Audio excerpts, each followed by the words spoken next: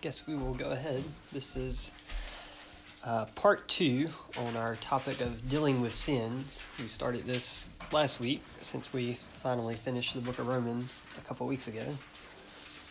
And then we might have one more lesson next week on this topic. But last week we talked about dealing with personal sins, right, and some Bible verses that help you overcome them, such as Romans 6, where it talks about reckoning yourself dead, right? Your old man has been crucified with Christ. You just have to remember who you are in Christ and walk in light of that, right? Not focusing on who you used to be, but who you are now in Christ, and remembering your old man is dead. And you have to acknowledge that, right, on a daily basis. Your flesh is dead, right? That's not who I am. I follow after who I am in Christ. So that's how you deal with your personal sins, and we gave some different verses on that. This week, we're going to be defining sins, talking about how sins can change throughout dispensations, right, based on God's instructions, and then how to deal with sins in the church based on individual sins. If someone's in the church and they're living a wicked life or whatever, how do you deal with that? So defining sins. Simple definition is sin is unrighteousness. 1 John 5 verse 17 says, all unrighteousness is sin, and there is a sin not unto death. So he says all unrighteousness is sin. Paul gives several lists of unrighteousness. So if you want specific sins, you can go to Romans 1:29 through 32, where he talks about those being filled with all unrighteousness, and then he gives this list of sins or unrighteousness. Fornication, wickedness, covetousness, maliciousness, full of envy, murder, debate, deceit, malignity, whisperers, backbiters, haters of God, despiteful, proud, boasters, inventors of evil things, disobedient to parents, without understanding, covenant breakers, without natural affection, implacable, unmerciful, who knowing the judgment of God, that they which commit such things are worthy of death, not only do the same, but have pleasure in them that do them. So he gives this list of unrighteousness. Interesting one, I think, is without understanding, right? Someone who's ignorant, without understanding. That's a sin because we have the Word of God, right? We can have understanding. We don't have to be ignorant. So if you aren't reading the Word of God, learning from it, that not having that understanding, he says, is a sin, right? They were without understanding. Another place is 1 Corinthians 6, verse 9 through 10.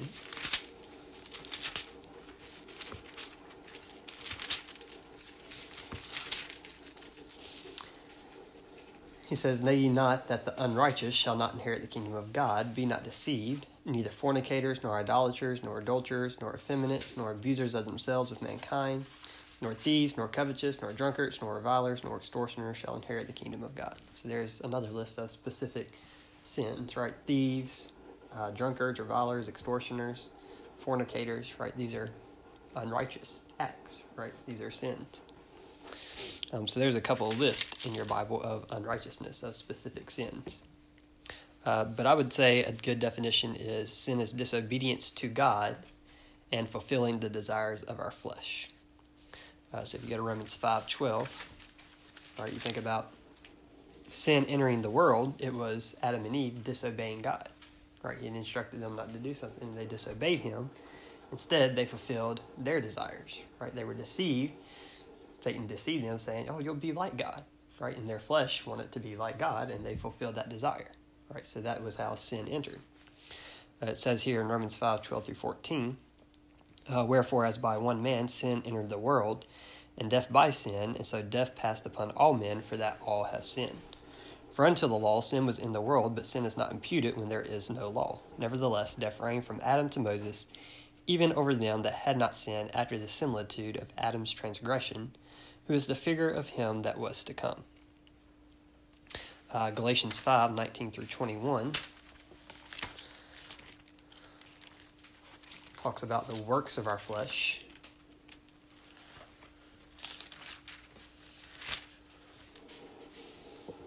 Galatians 5:19 through 21 says, now the works of the flesh are manifest, which are these: adultery, fornication, uncleanness, lasciviousness, idolatry, witchcraft, hatred, variance, emulation, wrath, strife, seditions, heresies, envyings, murders, drunkenness, revilings, and such like, of the which I tell you before, as I have also told you in time past, that they which do such things shall not inherit the kingdom of God. So there again, another list of, right, the works of the flesh, right? When we feel our desires that our flesh has, right, it's unrighteousness, right? Our flesh, it's just our sin nature, right? We desire things that are unrighteous because it makes our flesh happy, right, in the moment. And so we are to walk in the Spirit, is his point there in that context, not after our flesh, right? And then Ephesians 2, 1 through 3.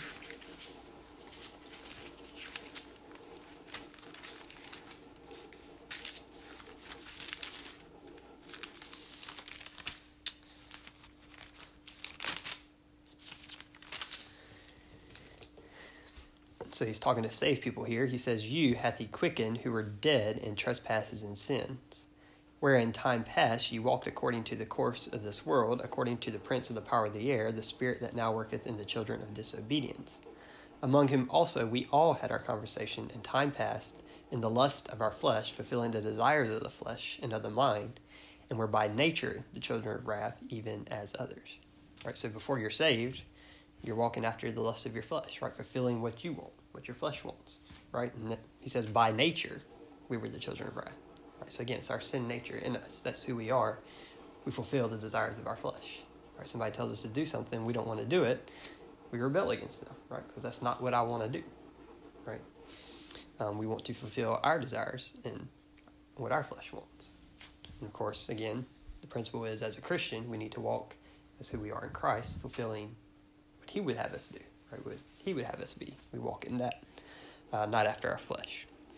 But that would be my definition is sin. It's disobedience to God, fulfilling the desires of our flesh. Right? You think about that first sin, Adam and Eve, they disobeyed God and rather fulfilled what they wanted, right? Fulfilled their flesh. If you look at Romans 14:23, so just giving some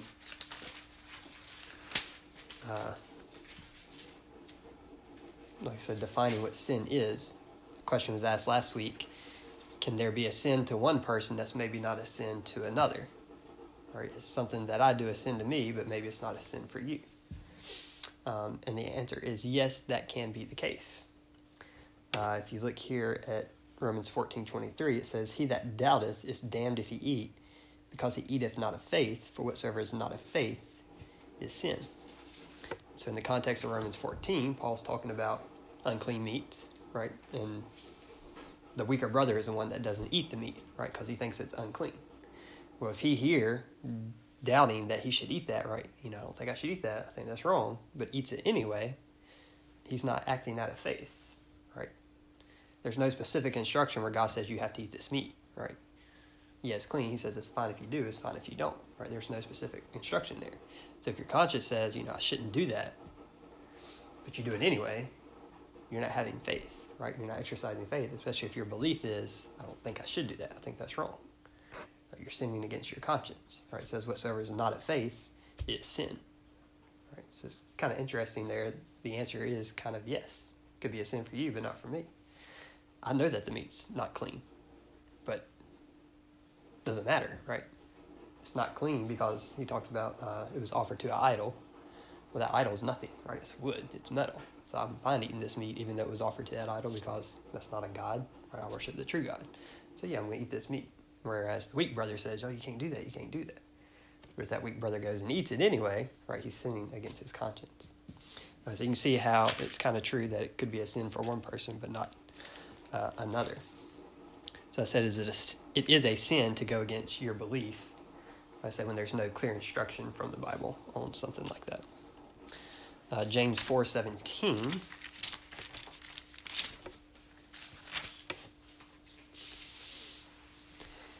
says, therefore to him that knoweth to do good and doeth it not, to him it is sin.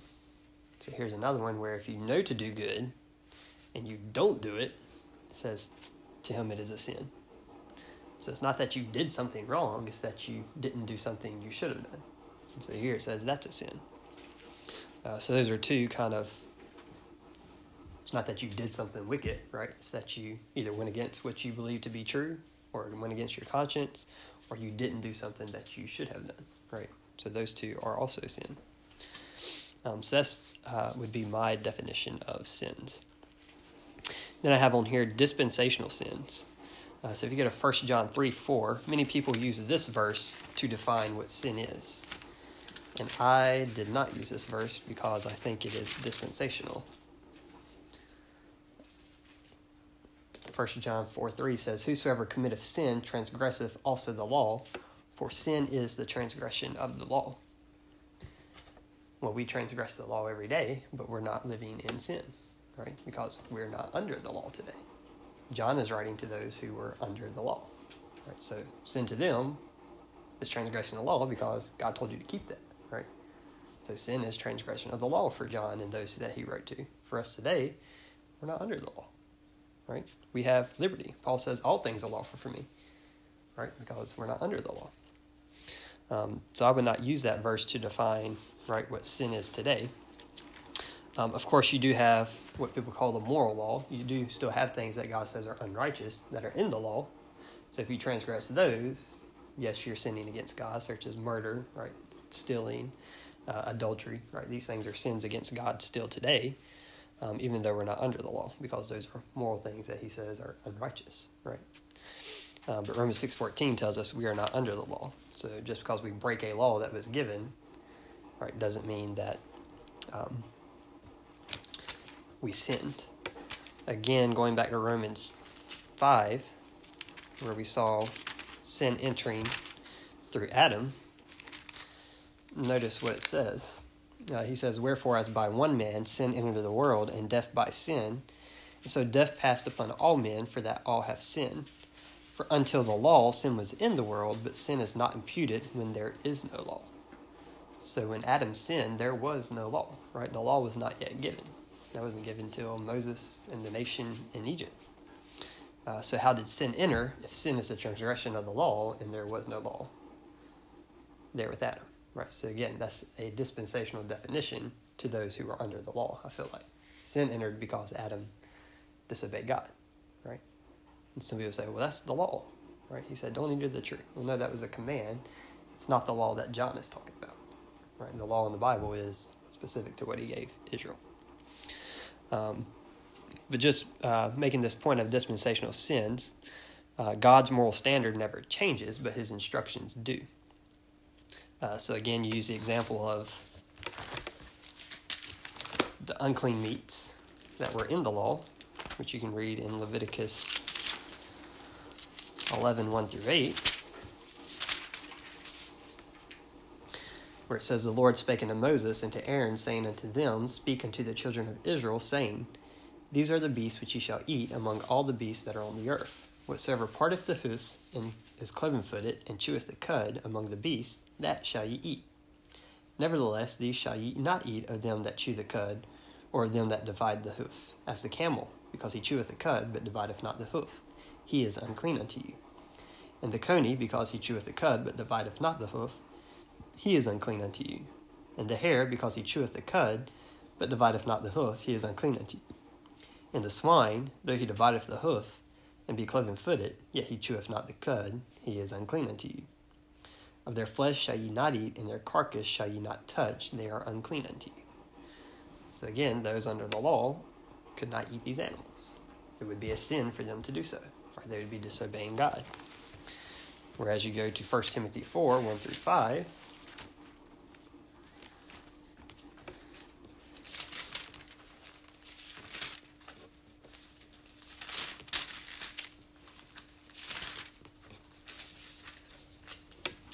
it says, "Now the Spirit speaketh expressly that in the latter times some shall depart from the faith, giving heed to seducing spirits and doctrines of devils, speaking lies and hypocrisy, having their conscience seared with a hot iron, forbidding to marry, and commanding to abstain from meats which God hath created to be received with thanksgiving of them which believe and know the truth.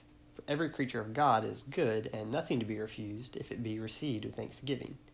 For it is sanctified by the word of God and prayer." So notice here in the context, he's talking about those that will give heed to seducing spirits and doctrines of devils. And part of these doctrines of devils is forbidding to marry and commanding to abstain from meats. Well, the law commanded you to abstain from meats. Right, but Paul here says that's the doctrine of devil now. Right, because all creatures are good, nothing to be refused as long as it's received with thanksgiving. Right, because it's sanctified by prayer and the word of God, which is important. God has said it's clean to you today. Right, there's nothing unclean. Right, because we're not under that law. So it's okay if you eat pork. It's okay if you eat rabbit. Right, that's not a sin today in this dispensation. So you can see how sins change based on how God's instructions change. But although we are not under the law, we can still use the moral law to show one's sins. So you still have the aspect of being able to use the law to show what is unrighteousness. Right. So if you have someone who you're dealing with, maybe you're trying to share the gospel, Christ died for your sins, and they say, well, I'm a good person, I don't do nothing wrong. Right. You can use the law to show them, well, have you done this? Right. And go down the list. Have you lied? Have you stolen something before? Have you committed coveting? Right, and you go down that list of the moral law to show them, right, their sin. 1 Timothy 1, 8 through 10, Paul says, but we know that the law is good if a man use it lawfully, knowing this, that the law is not made for a righteous man, but for the lawless and disobedient, for the ungodly and for sinners, for unholy and profane, for murderers of fathers and murderers of mothers, for manslayers, for homemongers, for them that defile themselves with mankind, for men stealers, for liars, for perjured persons, and if there be any other thing that is contrary to sound doctrine. Right, so the law is good if we use it lawfully. Right, it's for the unrighteous. Right, you can use it to show people who think they're righteous that they are unrighteous. Right, show them their need for salvation, for grace. So you can see that sin can change based on how God's instructions change. If we go by that definition, that sin is disobedience to God. Right. And so how do we deal with sins in the church? So last week we talked about, right, dealing with your own personal sins. But what if you have someone in a church who is living a life of sin? Right, but maybe they're still coming to that church. Maybe they're still involved, right, doing things, and you know they're openly living in wickedness. Right, how do you deal with that? First point is we are to be forgiving. Right, Ephesians 4:32, be kind one to another, tenderhearted, forgiving one another, even as God for Christ's sake hath forgiven you. Right, so we're dealing with someone who is saved, right, who believes the gospel but is living in sin. Well, we be forgiving to that person. Right, maybe they did something wrong to us, still be forgiving to them. If you go to 2 Corinthians 2, 5 through 10, and again, the reason you're forgiving is because Christ forgave you. Right, you're showing them Christ's love. Right, you're showing them grace because that's what's working in you. Because you understand the grace you've received from Christ. Your flesh, again, fulfilling the desire of the flesh is, I want to beat the snot out of that person, right? I don't ever want to talk to them, I have nothing to do with them. I wish they fell off the face of the earth, right? That's your flesh, what it desires, right? But what the Spirit would have you do is be forgiving, right? Paul says this, he says, where am I at? 2 Corinthians 2, 5 through 10. He says, but if any have caused grief, he have not grieved me, but in part that I may not overcharge you all. Sufficient to such a man is this punishment which was inflicted of many, so that contrariwise you ought rather to forgive him and comfort him, lest perhaps such a one should be swallowed up with overmuch sorrow. Wherefore I beseech you that you would confirm your love toward him, for to this end also did I write, that I might know the proof of you, whether ye be obedient in all things. To whom you forgive anything, I forgive also. But if I forgave anything, to whom I forgave it, for your sakes, forgave I it in the person of Christ. So it seems here maybe somebody did something against Paul from the context, but he's telling them you should forgive that person, right, as a brother in Christ. He says, I beseech you that you would confirm your love toward him, right? So confirm the love that you have toward him as a brother in Christ and forgive him. He says, I forgave it for your sakes, as a person in Christ. Right. So again, as members of the body of Christ, we should forgive one another when they do us wrong. But what if a elder or a pastor is living a life of sin, right, and is not repentant of it, right? How do you deal with that? 1 Timothy 5, verse 1.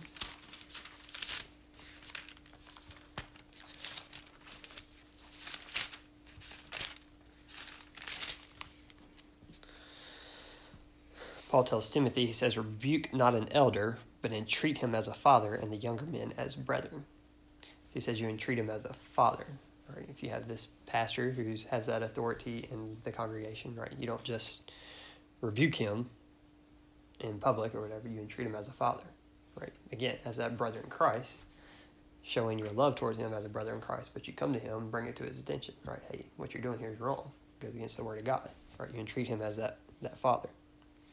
If you drop down to verse 19 through 20, he says, against an elder receive not an accusation, but before 2 or 3 witnesses. Them that sin rebuke before all, that others also may fear. So this person, this elder, right, is living in sin. He has accusations against him, maybe of something. He says, make sure you have 2 or 3 witnesses, right? Make sure it's proven to be true. Don't just go at this guy because somebody says something about him. But if it is true, he says, them that sin rebuke before all, that others also may fear. He says, rebuke them before all, so that others may fear. And I think that's specifically for elders, for those in leadership, because they hold that position of an example, right? And if they're failing to live that example, you rebuke them before all to say, hey, this isn't the way a leader, right? Someone who's supposed to represent Christ for us in the church, right? Someone who's teaching us the Bible ought to behave, right? So you rebuke that person before all. I think, again, that's specific to the elder. And again, in the context here, if you go a couple of verses before, he talks about how the elders that rule well are to be counted worthy of double honor. Right, so those who rule well get the double honor. He's talking about paying for them, right? Giving them money for the service they do in the church. They're worthy of that, right? If they rule well, he says. Likewise, if they don't rule well, if they're living a life of sin, you rebuke them before the congregation so that, right, they know this isn't how you ought to behave, right? We don't, condone, right, the life that this pastor's living, right? So you have that, double-sided sword there. If they're worthy of being paid because they rule well, yes, they're worthy of that.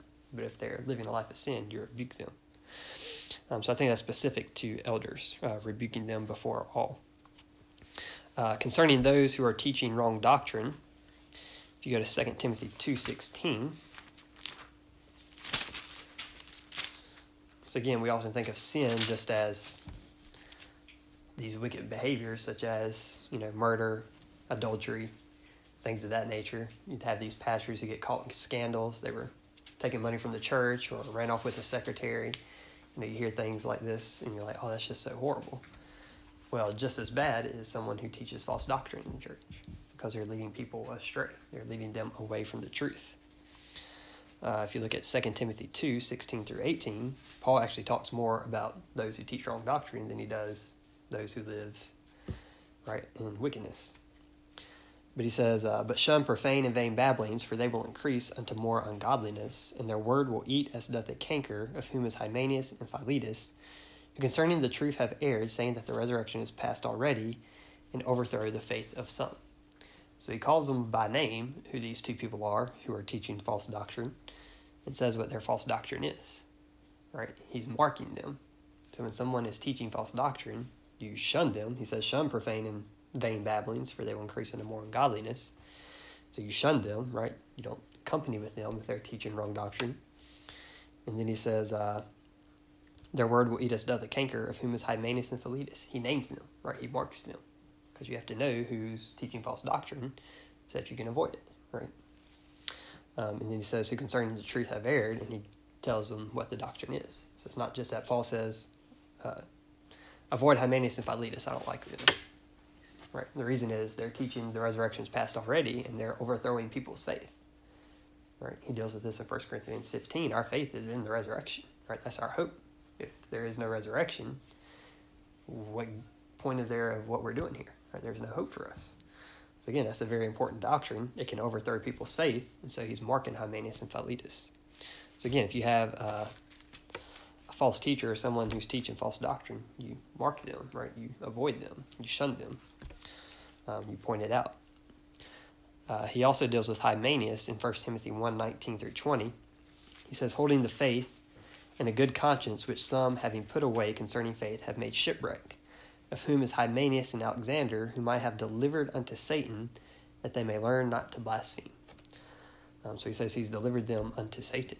And we'll deal with what I believe that means here in a minute. Romans 16, verse 17.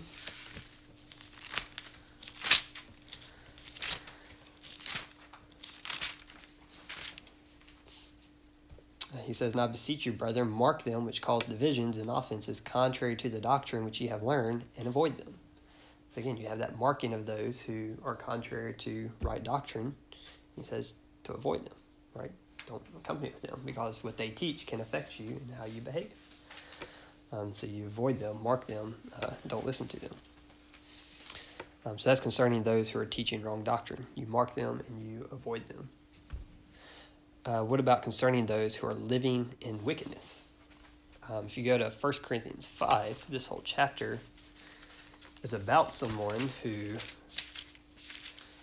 was living in open sin among the Corinthians. We'll see what Paul says about them. Here in 1 Corinthians 5, it says, "It is reported commonly that there is fornication among you, and such fornication as is not so much as named among the Gentiles, that one should have his father's wife. And you are puffed up, and have not rather mourned that he that hath done this deed might be taken away from among you. For I verily, as absent in body, but present in spirit, have judged already, as though I were present, concerning him that hath so done this deed. In the name of our Lord Jesus Christ, when ye are gathered together in my spirit with the power of our Lord Jesus Christ, to deliver such an one unto Satan for the destruction of the flesh, that the spirit may be saved in the day of the Lord Jesus. Your glorying is not good. Know ye not that a little leaven leaveneth the whole lump? Purge out therefore the old leaven, that ye may be a new lump, as ye are unleavened. For even Christ our Passover is sacrificed for us. Therefore let us keep the feast, not with the old leaven, neither with the leaven of malice and wickedness, but with the unleavened bread of sincerity and truth.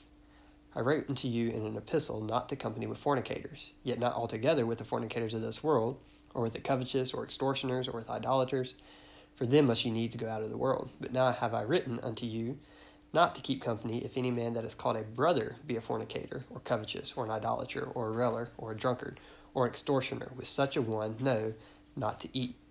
For what have I to do to judge them also that are without? Do not ye judge them that are within?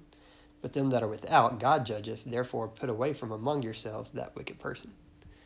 So the instruction here is kick them out, basically.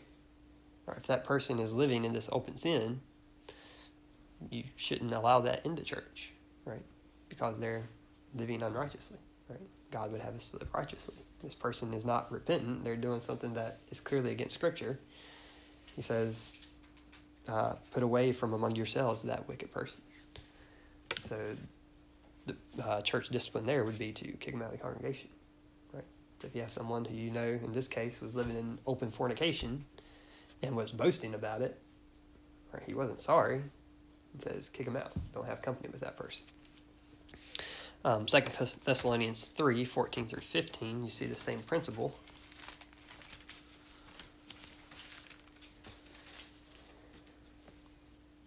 He says, "And if any man obey not our word by this epistle, note that man, and have no company with him, that he may be ashamed. Yet count him not as an enemy, but admonish him as a brother." So he says here to, again, have no company with him, so that he will be ashamed. Right? And you think about the effect that has when someone who lives in wickedness, and you say, hey, I can't accompany with you, I can't be friends with you because of the way you live, you know it's wrong. Right? That brings shame on that person. They're going to be convicted because, again, if they're saved, they know what they're doing is wrong, right? And he says not to count him an enemy. You don't do it to try to see him as an enemy, but to admonish him as a brother, right? The point is to try to help that person, right? Speak the truth in love, as he says in, I believe it's Ephesians, right? We speak the truth in love to people. But sometimes that means, right, not having company with someone because of the life they live. And then that phrase, deliver unto Satan, I think simply means to kick them out or to not have company with them. Because you saw that with Hymenaeus and Philetus, where he says he had delivered Hymenaeus unto Satan. In 2 Timothy 2:16, he says to shun them, right? Shun profane and vain babblings such as Hymenaeus and Philetus. So I think that delivering them to Satan is basically shunning them, not letting them have part in the congregation. Same thing in 1 Corinthians 5. This man who was living in open fornication, verse 2, it says, Ye are puffed up and have not rather mourned that he that have done this deed might be taken away from among you. So he's telling the Corinthians, you should want this person taken out from the congregation. Verse 7, he says, Purge out therefore the old leaven, that ye may be a new lump, as ye are unleavened, for even Christ is our Passover. Our Passover is sacrificed for us. So he's using this example of the leaven, right? That leaven represents the sin, right? You have in the Passover, they took out the unleavened, right? They had unleavened bread. So that's what he's saying here. Purge out therefore the old leaven. This person who's among you that's living in this fornication is leaven, right? He's sin, and he says, don't you know a little leaven can leaven the whole lump, right? It can affect those in the congregation and cause them to sin. Well, that guy's doing this. He's boasting in it. Nothing's happened to him. Nobody said nothing to him. I guess it's all right to do, right? That's the effect that can have. That's why you, again, kick them out. You don't have company with them. Verse 9, he says, I wrote unto you in an epistle not to company with fornicators. Verse 11, he says, not just fornicators that are without, but fornicators within the church. And then verse 13, where he says, put away from among yourselves that wicked person. So again, I think that delivered unto Satan simply means, like, kick them out, right? Don't have company with them. Let their sin basically run its course if they're not going to repent of it. And then the same thing in 2 Thessalonians 3:10, where he says, if they don't obey this epistle, mark that person and don't have company with that person. So again, you have that principle of, right, kicking them out if they're not going to repent of their sin or openly live in unrighteousness. And then church discipline is done by God's word, first and foremost. 2 Timothy 3:16 says, all scripture is given by inspiration of God and is profitable for doctrine, for reproof, for correction, for instruction in righteousness. So again, churches, pastors need to be teaching the scripture, right? Not their opinion, not just preaching, right? God is love, he loves you, right? This nice gospel, I guess you would call it, or prosperity gospel, right? You do this, God will bless you. You need to be teaching the scripture, right? All of it, dispensationally. Because it is the scripture that's going to ultimately correct someone, convict them, right? So church discipline is ultimately done by God's word in that person, right? Effectually working in that person. And then secondly, you see the principle that it's those in authority who would exercise that discipline too. That's the point of an elder, a pastor, is to mark those in the church who, right, maybe they can see, right, they're living in open sin or they're teaching this wrong doctrine. It's going to affect people in the congregation. They help to monitor the flock in a sense, right? To be able to say, hey, what you're doing is wrong, right? To point out those things. That's part of the job of a elder. And again, to preach the word correctly. 1 Corinthians 4:15, Paul talks about how he is their instructor in Christ to the Corinthians, right? He would be the one over them to say, hey, kick this person out, just as he did in 1 Corinthians 5. Right, Paul, as the elder there, was telling them what to do in that situation. You look at 2 Timothy 4:2.